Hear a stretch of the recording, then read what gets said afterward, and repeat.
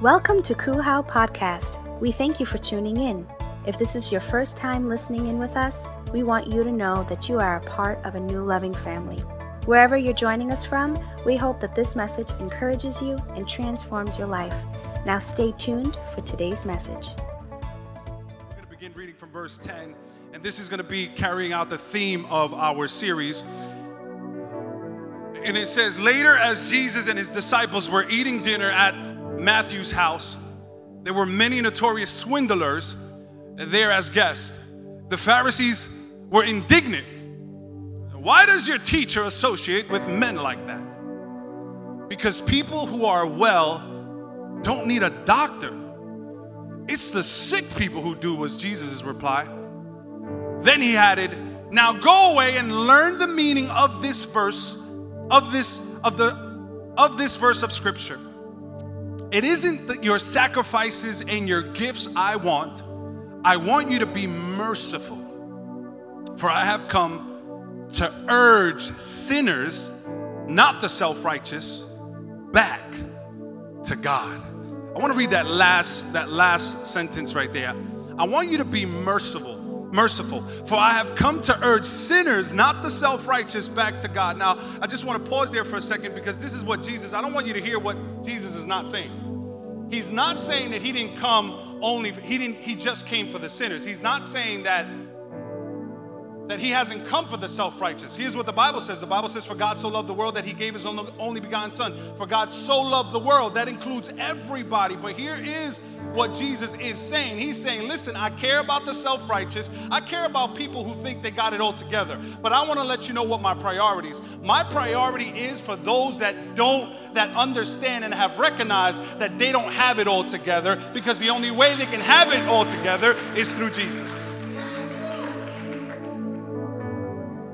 This passage, it says, it's not the well that need a doctor, it's the sick people who do. And as a case study, I want to talk to you about a sinner. In fact, I want to talk to you about someone who is sick. And it's found in Mark chapter 5. And man, I've preached on this text so many times. But how many of you know that you could preach on the same text and God could speak to you through a story over and over and over again? And so this was no different as I read this text. It says there was a woman who had suffered. This is found in Mark chapter 5, verse 25. There was a woman who had suffered terribly from a severe bleeding for 12 years. And even though she had been treated by many doctors, she had spent all her money, but instead of getting better, she got worse all the time. She had heard about Jesus, so she came in the crowd behind him, saying to herself, if I just touch his clothes, I will get well. She touched his cloak, and her bleeding immediately stopped at once. And she had the feeling inside herself that she was healed of her trouble. At once, Jesus knew that power had gone out of him, so he turned around in the crowd and asked, who touched my clothes? It's like when someone steps on your sneakers, like, yo, what's going on? His disciples answered, you see how the people are crowding you? Why do you ask who touched you? But Jesus kept looking around to see who had done it. And the woman realized what had happened to her. So she came trembling with fear, knelt at his feet, and told him the whole truth. And Jesus said to her, my daughter, your faith has made you well. Go in peace and be healed of your trouble. Will you join me in prayer as we pray for today's word? Heavenly Father, we thank you. We thank you for your presence being in this place. God, I thank you that Sundays we don't just come together to sing songs and hear a talk from a pulpit, Lord, but we come on Sundays to fellowship with you first and foremost, to encounter your presence and to be in fellowship with one another. So I pray, Lord, that this word may be much more than a just word being preached, God, that you may do only what you can do. That you may speak through me, that this may be much more than information, but it may be a word of transformation in the lives of many. In Jesus' name we pray, and everyone shouts, Amen. Come on, give God some praise in this place.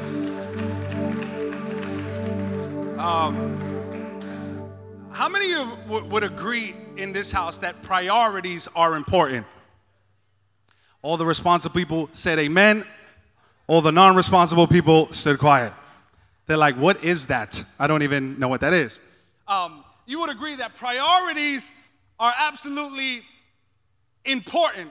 Priorities are what you place your value on. As a matter of fact, Pastor Langston, didn't he speak about it 2 weeks ago when he spoke about the main thing, keeping the main thing the main thing. And I just think that priorities have some severe consequences when you have misplaced those priorities. Am I speaking the truth? And so there is such a thing as misplaced priorities, because what's important to you may not be important to someone else, but there are some things that are universally important. And I just think that when you go to a store or you go to Dunkin' Donuts, you should receive great customer service. I'm just saying. Starbucks, you give them the pass because they're not the best. But hey, Dunkin' Donuts, there's nothing that frustrates your pastor like bad customer service. I'm telling you, there's something about it. It triggers me in the mind. I don't know what it is, but I've been asking the Lord. I've been going to therapy for it. I don't know if it's the 15 years that I served in customer service and I know what customer service should look like. I don't know if it's been being in telecommunications for so long and knowing how to communicate and the words that should be selected and chosen. And I don't know, but there's something about bad customer service that makes me, like 1 foot in, 1 foot out. You know what I'm talking about? Anybody ever did that? Like man, you almost caught the old row for a second. And this actually happened to me yesterday as I was driving. I said, Ro, you got to grow up. Someone flashed me their hazard lights, and your pastor wasn't saved for like 2 minutes. Anyhow, that's besides the point. And so I go into a Dunkin' Donuts, and I walk in, and I'm excited because it was hot, right? And so I wanted, you know what I wanted? I wanted ice latte with almond milk and extra caramel. Look at all the vegans. Almond milk, praise the Lord. Nice almond milk, extra caramel, light and sweet.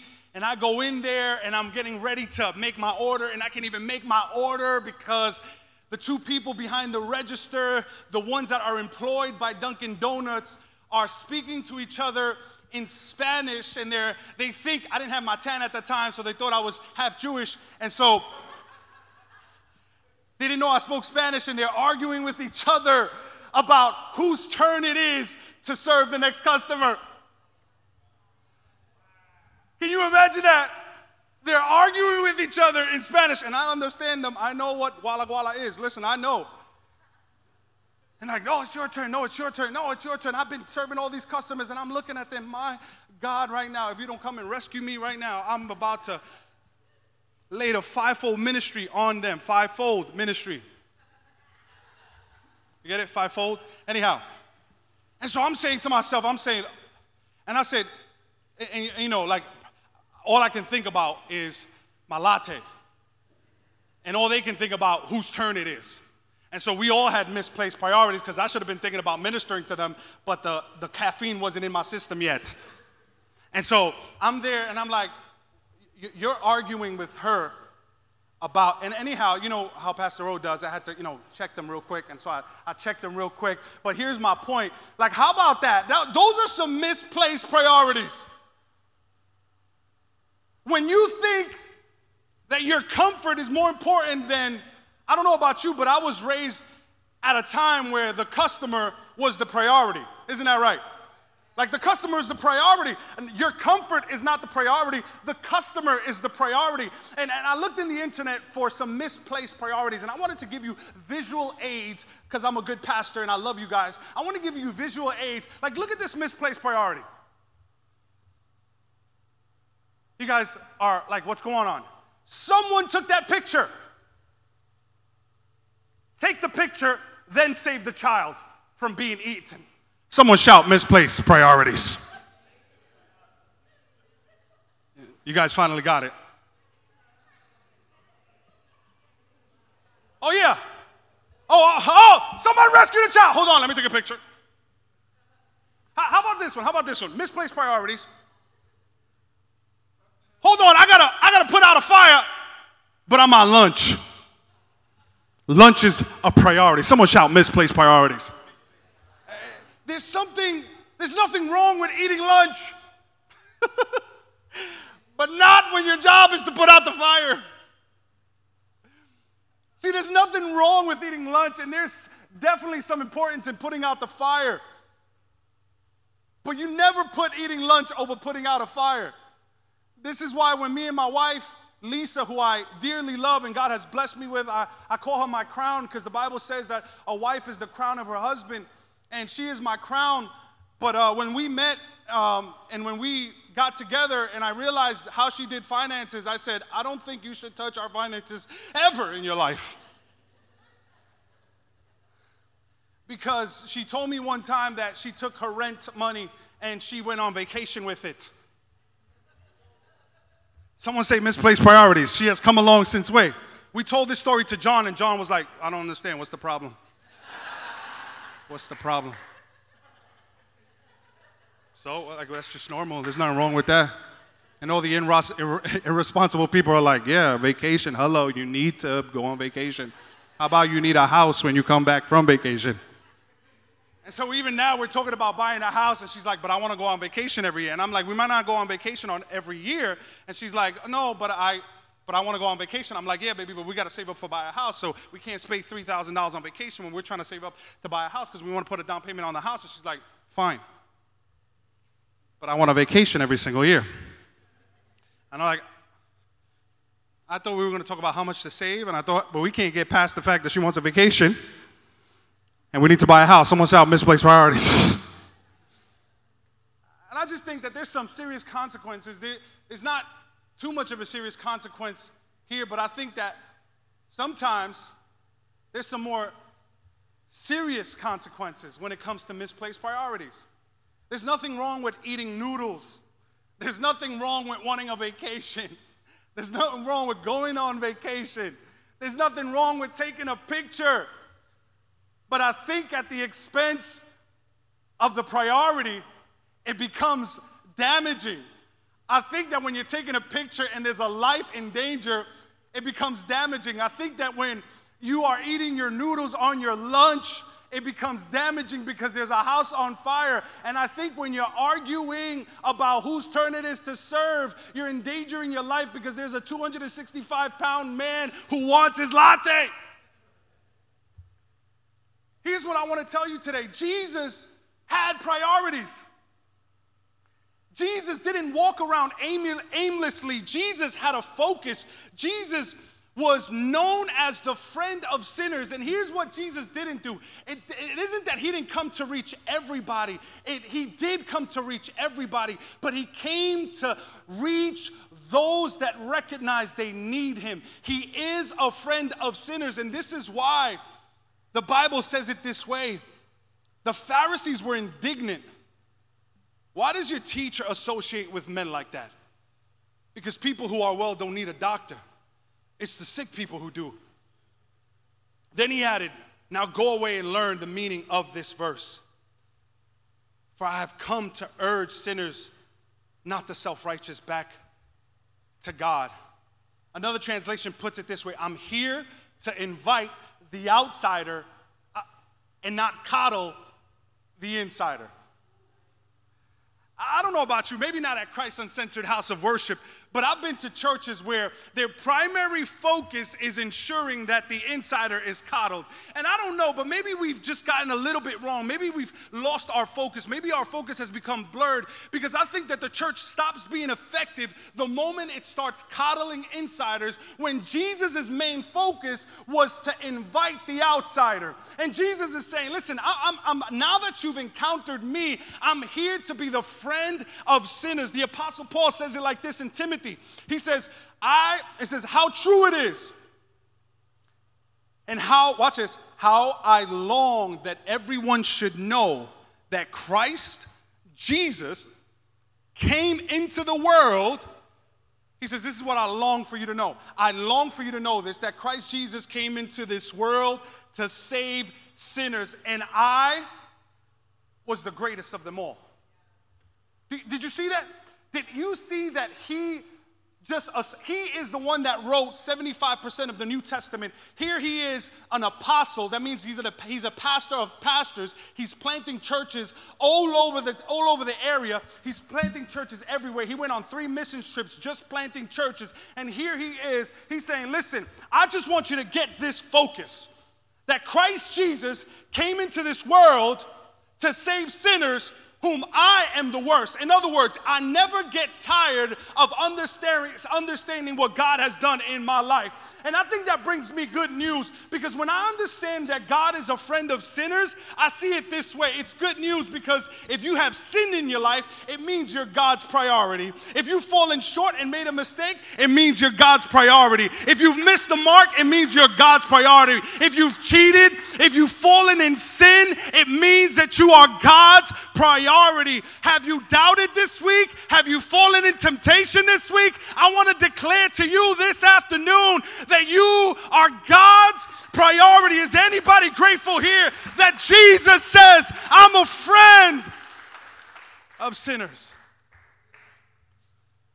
He says it's not the well who need a doctor, it's sick people who do. And so in our case study today, it's a sinner, but it's a woman who's sick. The Bible says in Mark chapter 5, there was a woman who had suffered terribly from a severe bleeding for 12 years, even though she had been treated by many doctors. She had spent all her money, but instead of getting better, she got worse all the time. And she had heard about Jesus, and she came into the crowd behind him, saying to herself, if I just touch his clothes. The Bible doesn't speak too much about this woman, but it does say that she was sick for 12 years. The Bible says that she had a blood issue. She was hemorrhaging from the inside out. She had an internal problem that was costing her on the outside. And I think many times we think that just because it's happening on the inside, it will not affect on the outside. But I'm telling you right now, you may only be fooling yourself, because what you are struggling with on the inside will always have effects on the outside. You might think you could hide it. You might think you could hold it in. But if there's one area in your life that is suffocating from the inside, it's only a matter of time where it starts affecting you on the external. You may not be paying money going to doctor for doctor, but just because you're not paying money going to doctor for doctor, it doesn't mean that it's not costing you something.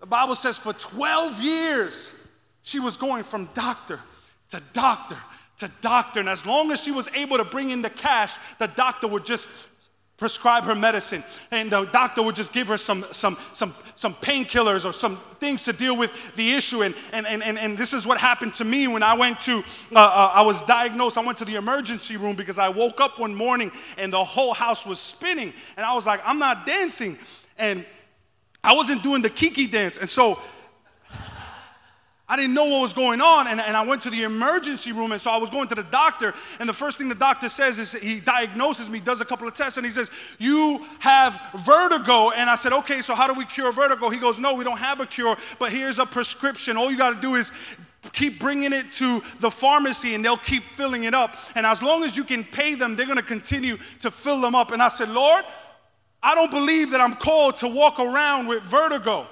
I don't believe that you've called me to this, and the doctors are prescribing me medicine. But I know a healer.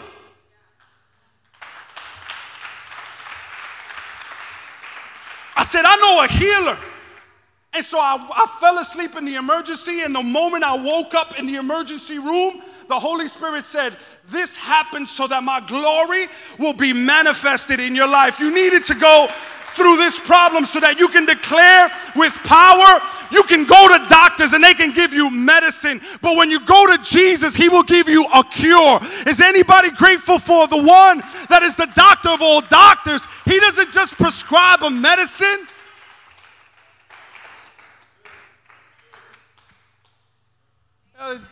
Yesterday I woke up and I started getting the symptoms and I said, not today, devil. Not today. I am healed by the blood of Jesus. I refuse to take any medication. I refuse to go see another doctor because Jesus has healed me. So the Bible says that this woman was being prescribed medicine. As long as she gave the money, she was cool. But the Bible also says that she went from bad to worse. Have you ever been there? That you thought a relationship was going to make you better? And it only went from bad to worse. See, because so many times we're not going to doctors, but we're going somewhere. For the last 12 years, we may not be going to the doctor, we may not be going to the ER, but we're going somewhere. Maybe you think it's your workplace that you're going to go, and maybe you think it's another zero in your bank account. We're going somewhere because we think that that's what's going to heal us. We think that that's what's going to cure us. And for now we're here, and now what happens? We're worse off than when we started. To make things worse, this woman didn't only have a dilemma, the dilemma had her, because now in society, the Bible says, according to ancient Jewish law, the Mosaic law, the Bible says this woman was supposed to be considered an outcast because she was unclean. I actually wanted to outline this for you, so I brought it up in Leviticus. And you're like, Pastor's reading from Leviticus? Yes, I'm reading from Leviticus. Look, check this out. When a woman has something flowing from her body, and I try to use the most G version of this, because I can't even have my kids listen to this right here. Too many questions will come up. When a woman has something flowing from her body, and if it is blood, she will be unclean for 7 days. Whoever touches her will be unclean until evening. Everything she lies on while she's unclean will be unclean, and everything she sits on will be unclean. And whoever touches her bed must wash his clothes and wash himself in water and be unclean until evening. Whoever touches anything she sits on must wash his clothes and wash himself in water and be unclean until evening. If she touches anything on her bed or where she sat, he will be unclean until evening. And if a man lies with her so that her blood is on him, that's gross, he will be unclean for 7 days. And every bed he lies on will be unclean. And if a woman has a flow of blood for many days at a different time, when it happens each month, or if the blood flows longer at that time, all the days the blood flows, she will be unclean. And it will be as if it were the time when she is unclean each month. She will be unclean. Did I gross anybody out? She will be unclean. This woman had a perpetual bleeding problem, and she was deemed unclean, not for 7 days, not for 7 years, for 12 years. You know what that means? That means if she was a mother, she had to walk away from her children. It means that if she was married, she had to walk away from her husband. She couldn't be with her husband. It means that if she wanted to go to the church to worship God, she was not deemed fit to go to the temple, the only place that she can maybe find healing from God. She couldn't even go to the temple. She was completely outcasted. She was seen as worse than a second-class citizen. She was seen as unclean, filthy, impure, unworthy.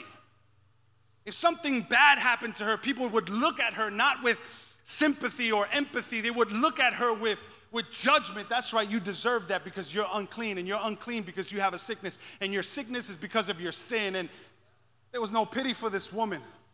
But look at this good news. This rocked my world Wednesday when I was working on this message, and this rocked my world. I said, my God. Look. It says, but she heard about Jesus. She heard about Jesus. Watch this. She heard about Jesus, so she came in the crowd behind him, saying to herself, if I just touch his cloak, I will get well. Now, I want you to catch this, because if you're not, man, I'm telling you right now, I've read this passage over and over, and I didn't catch this until I read this on Wednesday. And I said, Holy Spirit, what in the world did she hear? Because what she heard must have been so good that it was worth risking being ridiculed. What she heard must have been so good that it had to combat every single negative thought, every single negative word that was spoken over her life, every declaration of shame that was emphasized in her life. What she heard must have been so good that she said, man, maybe if I can touch the hem of his garment. And I asked Holy Spirit, the Lord, what is it that she heard? And I promise you, Kual, I want to tell you what the Holy Spirit told me. He said, what she heard 2,000 years ago is the same thing that the sinners of today in our church of today needs to hear today. She had to hear the rumors of the goodness of God. And I could imagine, man, did you hear about Jesus? Like the rumors were spreading. You know, you want something to spread, you tell the gossipers. And so Jesus was strategic.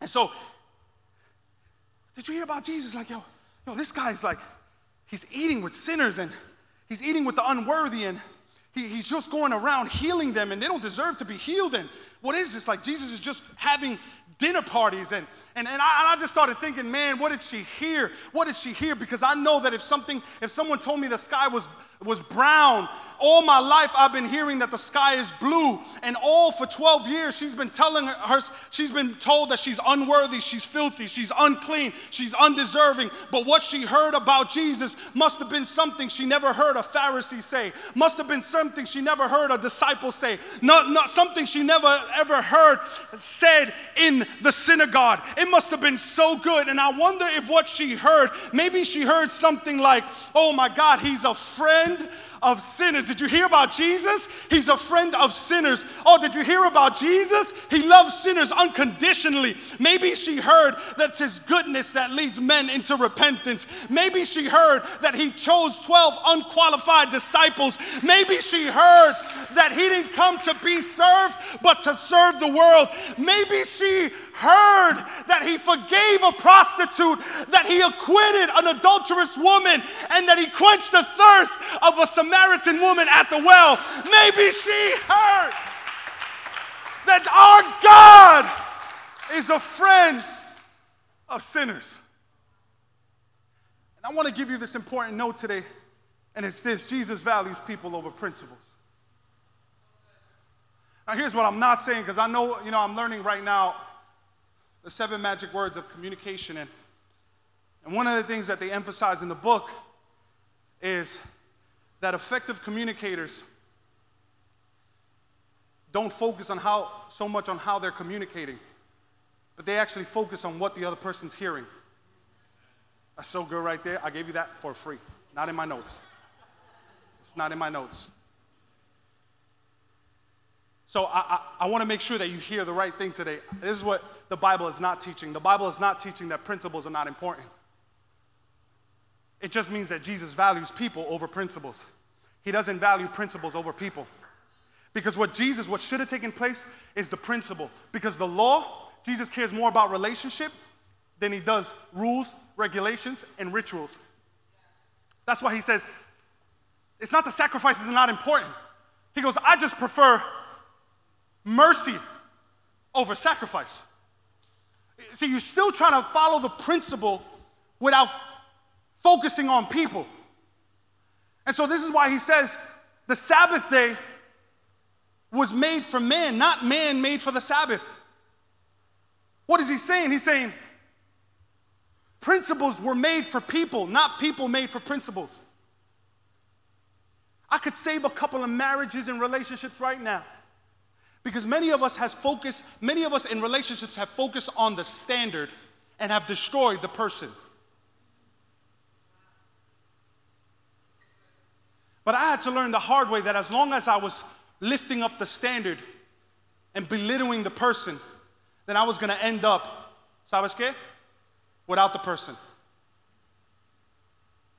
But when you're in a relationship, if you're single folk, bring up that standard all the way up. This is your chance. Because after you're married, ¿sabes qué? Standard.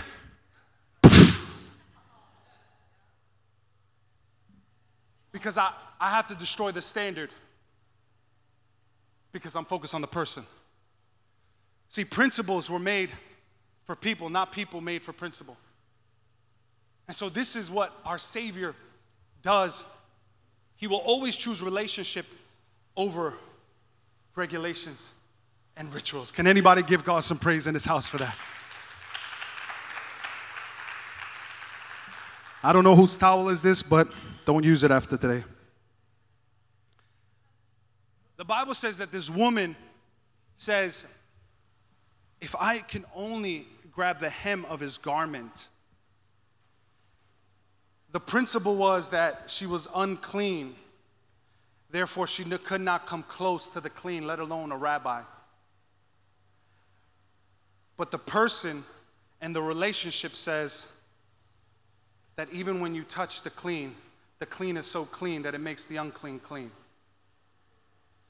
See, the rule says that you're unworthy, but relationship says, I won't lift up the standard. I will lower myself to your position so that you can one day meet the standard.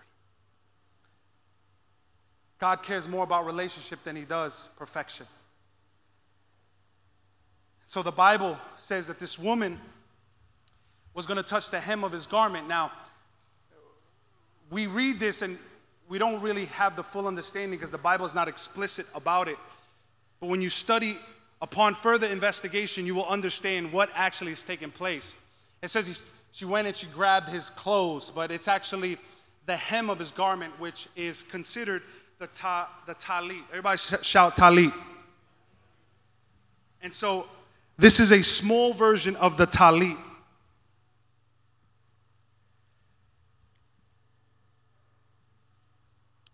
Sheila's going to be upset that I'm putting this wrong. And this was worn. This is a smaller version. This is more like a scarf version. They were long. And in every talit, there was these tassels. And so when Jesus is walking, he's walking around with these tassels. And the woman says, I'm going to go, and if I can just grab a tassel. Whew, this is powerful. This is going to change your life. If I can just grab a tassel. If I can just grab a tassel. Now, I don't even need to hold on to Jesus. I just need to grab a tassel. Now, the tassels were actually a representation of the law. Each talit had 613 tassels, or 613 knots. 365 thou shalt not, and 248, if I'm not mistaken, 248 thou shalt. And so every time a rabbi wore the talit, it was a reminder of the law that needed to be fulfilled. And so it's almost like you're walking around with a big Bible around your neck. Like this, like a Jesus piece, and it spins. You're walking around with a huge Bible around your neck, and I don't know about if you're walking around with a huge Bible around your neck, you're constantly conscious, like, oh, I can't look at that person like that. Oh, I can't walk in there like that. You know what I'm talking about. It was just like, oh, no, I can't. I feel, no. And so the talit was actually a constant reminder of a law that couldn't be fulfilled. 613. And so the Pharisees were known for wearing the prayer shawls. They were known for wearing the talit. And there was 613 knots. And here's what the Holy Spirit showed me. That this woman said, I'm going to grab onto the talit. But if she would have grabbed it on anybody else's garment, it would have been an incomplete law. A law that could never be fulfilled. But the one that was wearing the talit today was the one and the only one that could have complete the law. And so what she held onto, what she grabbed, was a representation of the law being carried by the one who fulfilled the law. And I don't know about you, but the Holy Spirit told me this. Don't worry so much about fulfilling the law as you are holding on to the one that has fulfilled it. And I just see this woman saying, listen, I just need to hold the hem of his garment, not understanding that the hem of his garment was jam-packed with the fulfillment of the law himself. And I want to hold on not to my own righteousness. I want to hold on to God's righteousness. I want to hold on to his fulfillment. I want to hold on to his joy because my joy wears out. But if I can hold on to Jesus, my God, I said if I can hold on to Jesus, if I can hold on to his goodness, if I can hold on to his peace, I will receive my healing. What became the talit, the law became a backbreaker for the people of Israel because they could not complete it. But the one who completed it became a blessing giver, because he says, now that I've completed the entire law, all you have to do is hold on to my complete and finished work. If you believe that in this praise, give God some praise. Jesus values, write this down, care over correction. Care over correction. Now, here's what Pastor Rowe is not saying. Correction is not important. That is what I'm not saying. Jesus values correction. But I think many times the church historically, especially lately, has got it wrong where we've exalted correction over care. And the church cares more about correcting people than the people they are correcting. And so then correction becomes about correction, and correction never becomes about caring. See, what Jesus should have said, it's like, who touched me? Oh, ooh, I'm telling Abba. That's what you should have said. Ooh, you touched me, now you broke the rule. Let me correct you on what you should be doing. What you should be doing is that you should have stood outcast. You should have never come near me. And Jesus is in a dilemma, essentially, because Jesus is clean and Jesus is a rabbi, and now he's being touched. Now remember, if a woman that has a hemorrhage touches anything, that what she touches becomes unclean. And so now Jesus needs to follow the rules and go get unclean and be clean until the rest of the evening. But Jesus doesn't correct her.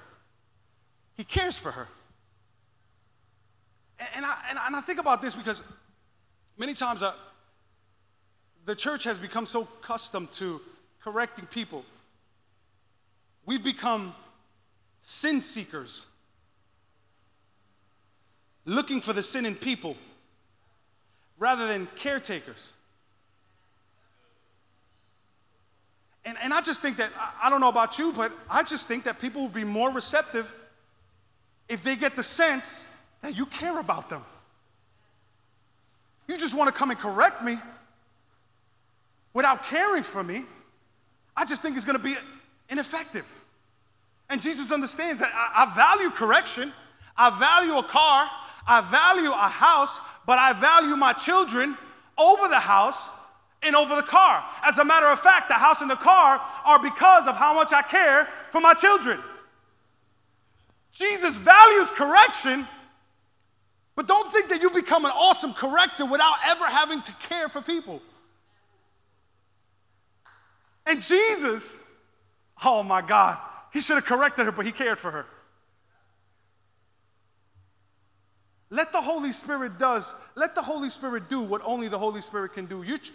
The church has become so good at trying to convict people. I had a pastor sit me down one time and he said, you preached a message that didn't correct people's actions. And I said, my friend, am I the convictor, or is the Holy Spirit the one entrusted with convicting people of sin, of their righteousness, and of judgment? It's the Holy Spirit's job. My job is simply to present, to communicate the gospel, and God does the rest. I'm not here to correct everybody. I do correct those that I care for, but I let the Holy Spirit. Can I tell you something, church? I want you to know and broadcast this to the world, that God is gooder than your badness. I said gooder. But if we can accept as a word, gooder is a word at Kuhau. So bring your filth, God is gooder. Bring your dirt, God is gooder. Bring your sin, God is bigger than your sin. The Bible says that where grace abound, where sin abound, grace much more abound. Like, I don't understand that we think that grace just beats sin by like an inch. But grace runs laps around sin. Like, you can't even compare with the amount of grace. Oh, you sinned yesterday? You sinned today? Well, where sin abound, grace much more abound. Is anybody grateful for that grace in this place?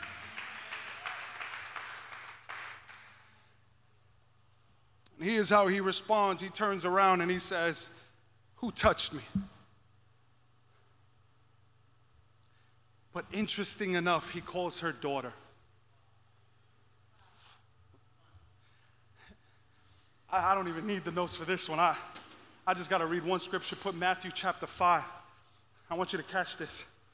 I want you to catch this. He turns around. Hear me. He turns around. Now, I've read this scripture over and over. And this Wednesday, I read it like 10 times. And I said, Lord, how is it that you didn't know who touched you? You didn't know who touched you. But at the same time, you knew people's thoughts, because the Bible says that when he was at Simon's house, he responded to Simon's thoughts. So Simon was thinking it, and Jesus was like, "Hey, let me tell you something." He's like, "Get out of my head." Jesus does everything with intention.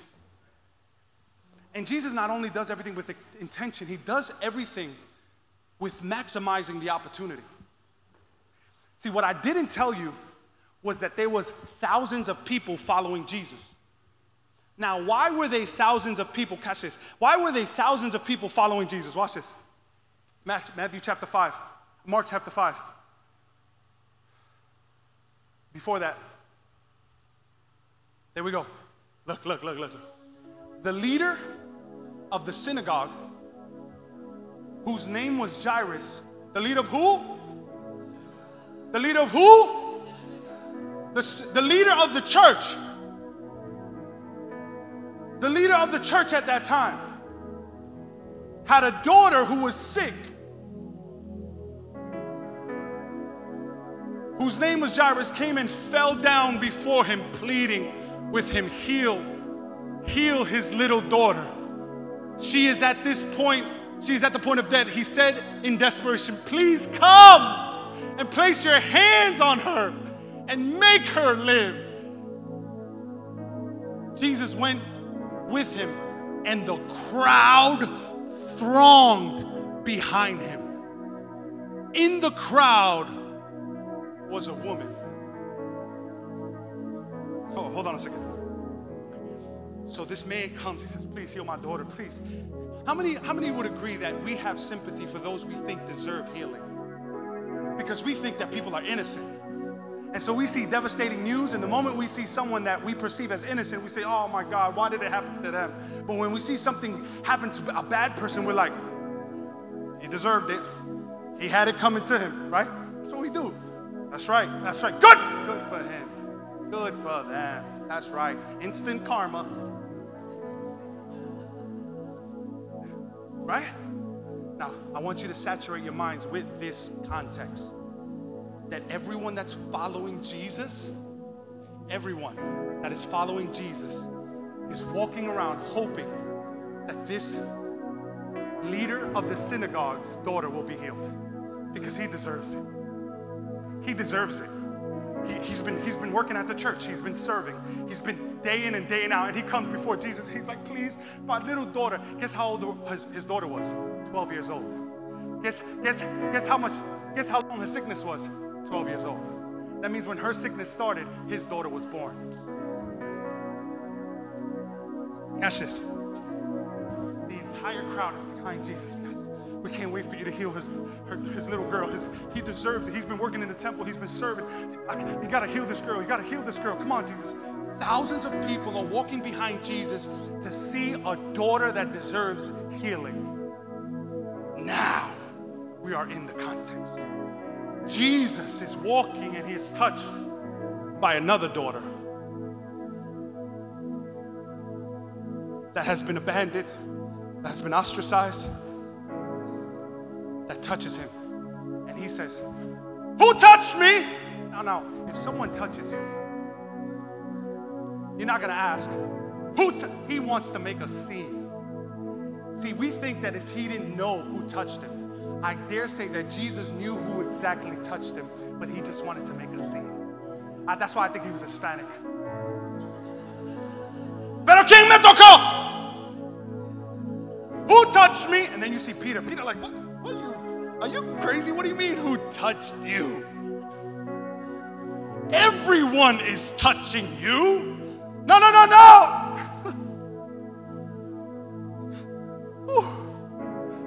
No, everybody's not just touching me.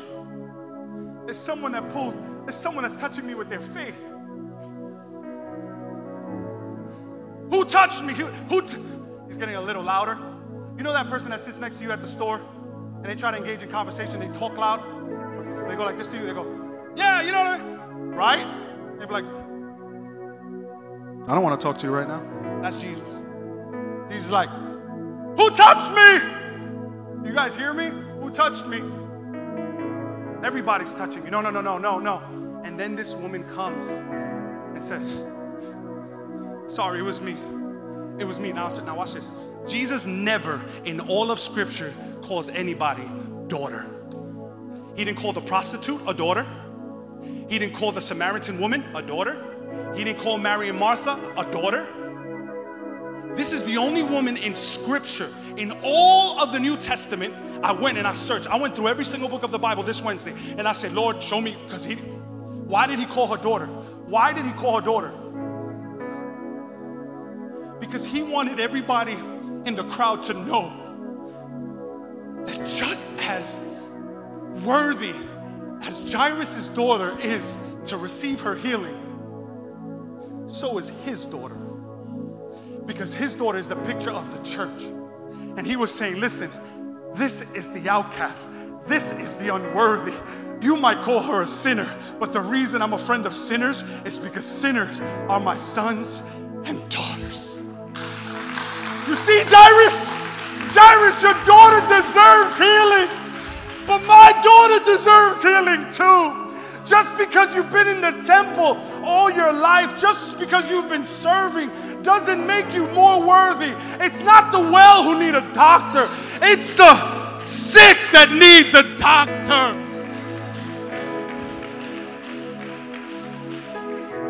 And by calling her doctor, by calling her daughter, he claims her as his own.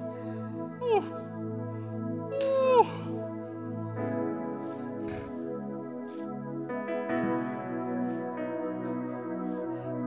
Inside the word daughter is wrapped in that word, in those letters are wrapped your mind.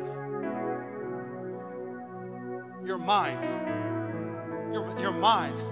You don't understand the psychological damage it does to the human mind to be disowned. You don't understand the psyche of a person that feels alone and disowned, what it does to the human experience to feel like no one is there for you. Psychologically, it can ruin you. And this woman was alone for 12 years. And he says, I claim you as my own. You're my daughter. Could you imagine this woman? She was terrified. She was like, I just touched a rabbi. I shouldn't have touched him. He's calling me his daughter. He goes, you're mine. You're mine. Others rejected you, but you're mine. You may have been sick, but you're mine. You may have been a failure, but you're mine. You may have dropped the ball, but you're mine. You may not be perfect, but you're mine. You're mine. You're mine with your sickness. You're mine with your shortcomings. You're mine with your failures. You're mine with your imperfections. You're mine.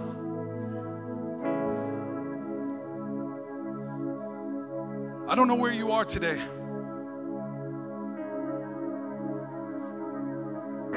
But God's love for you is reckless.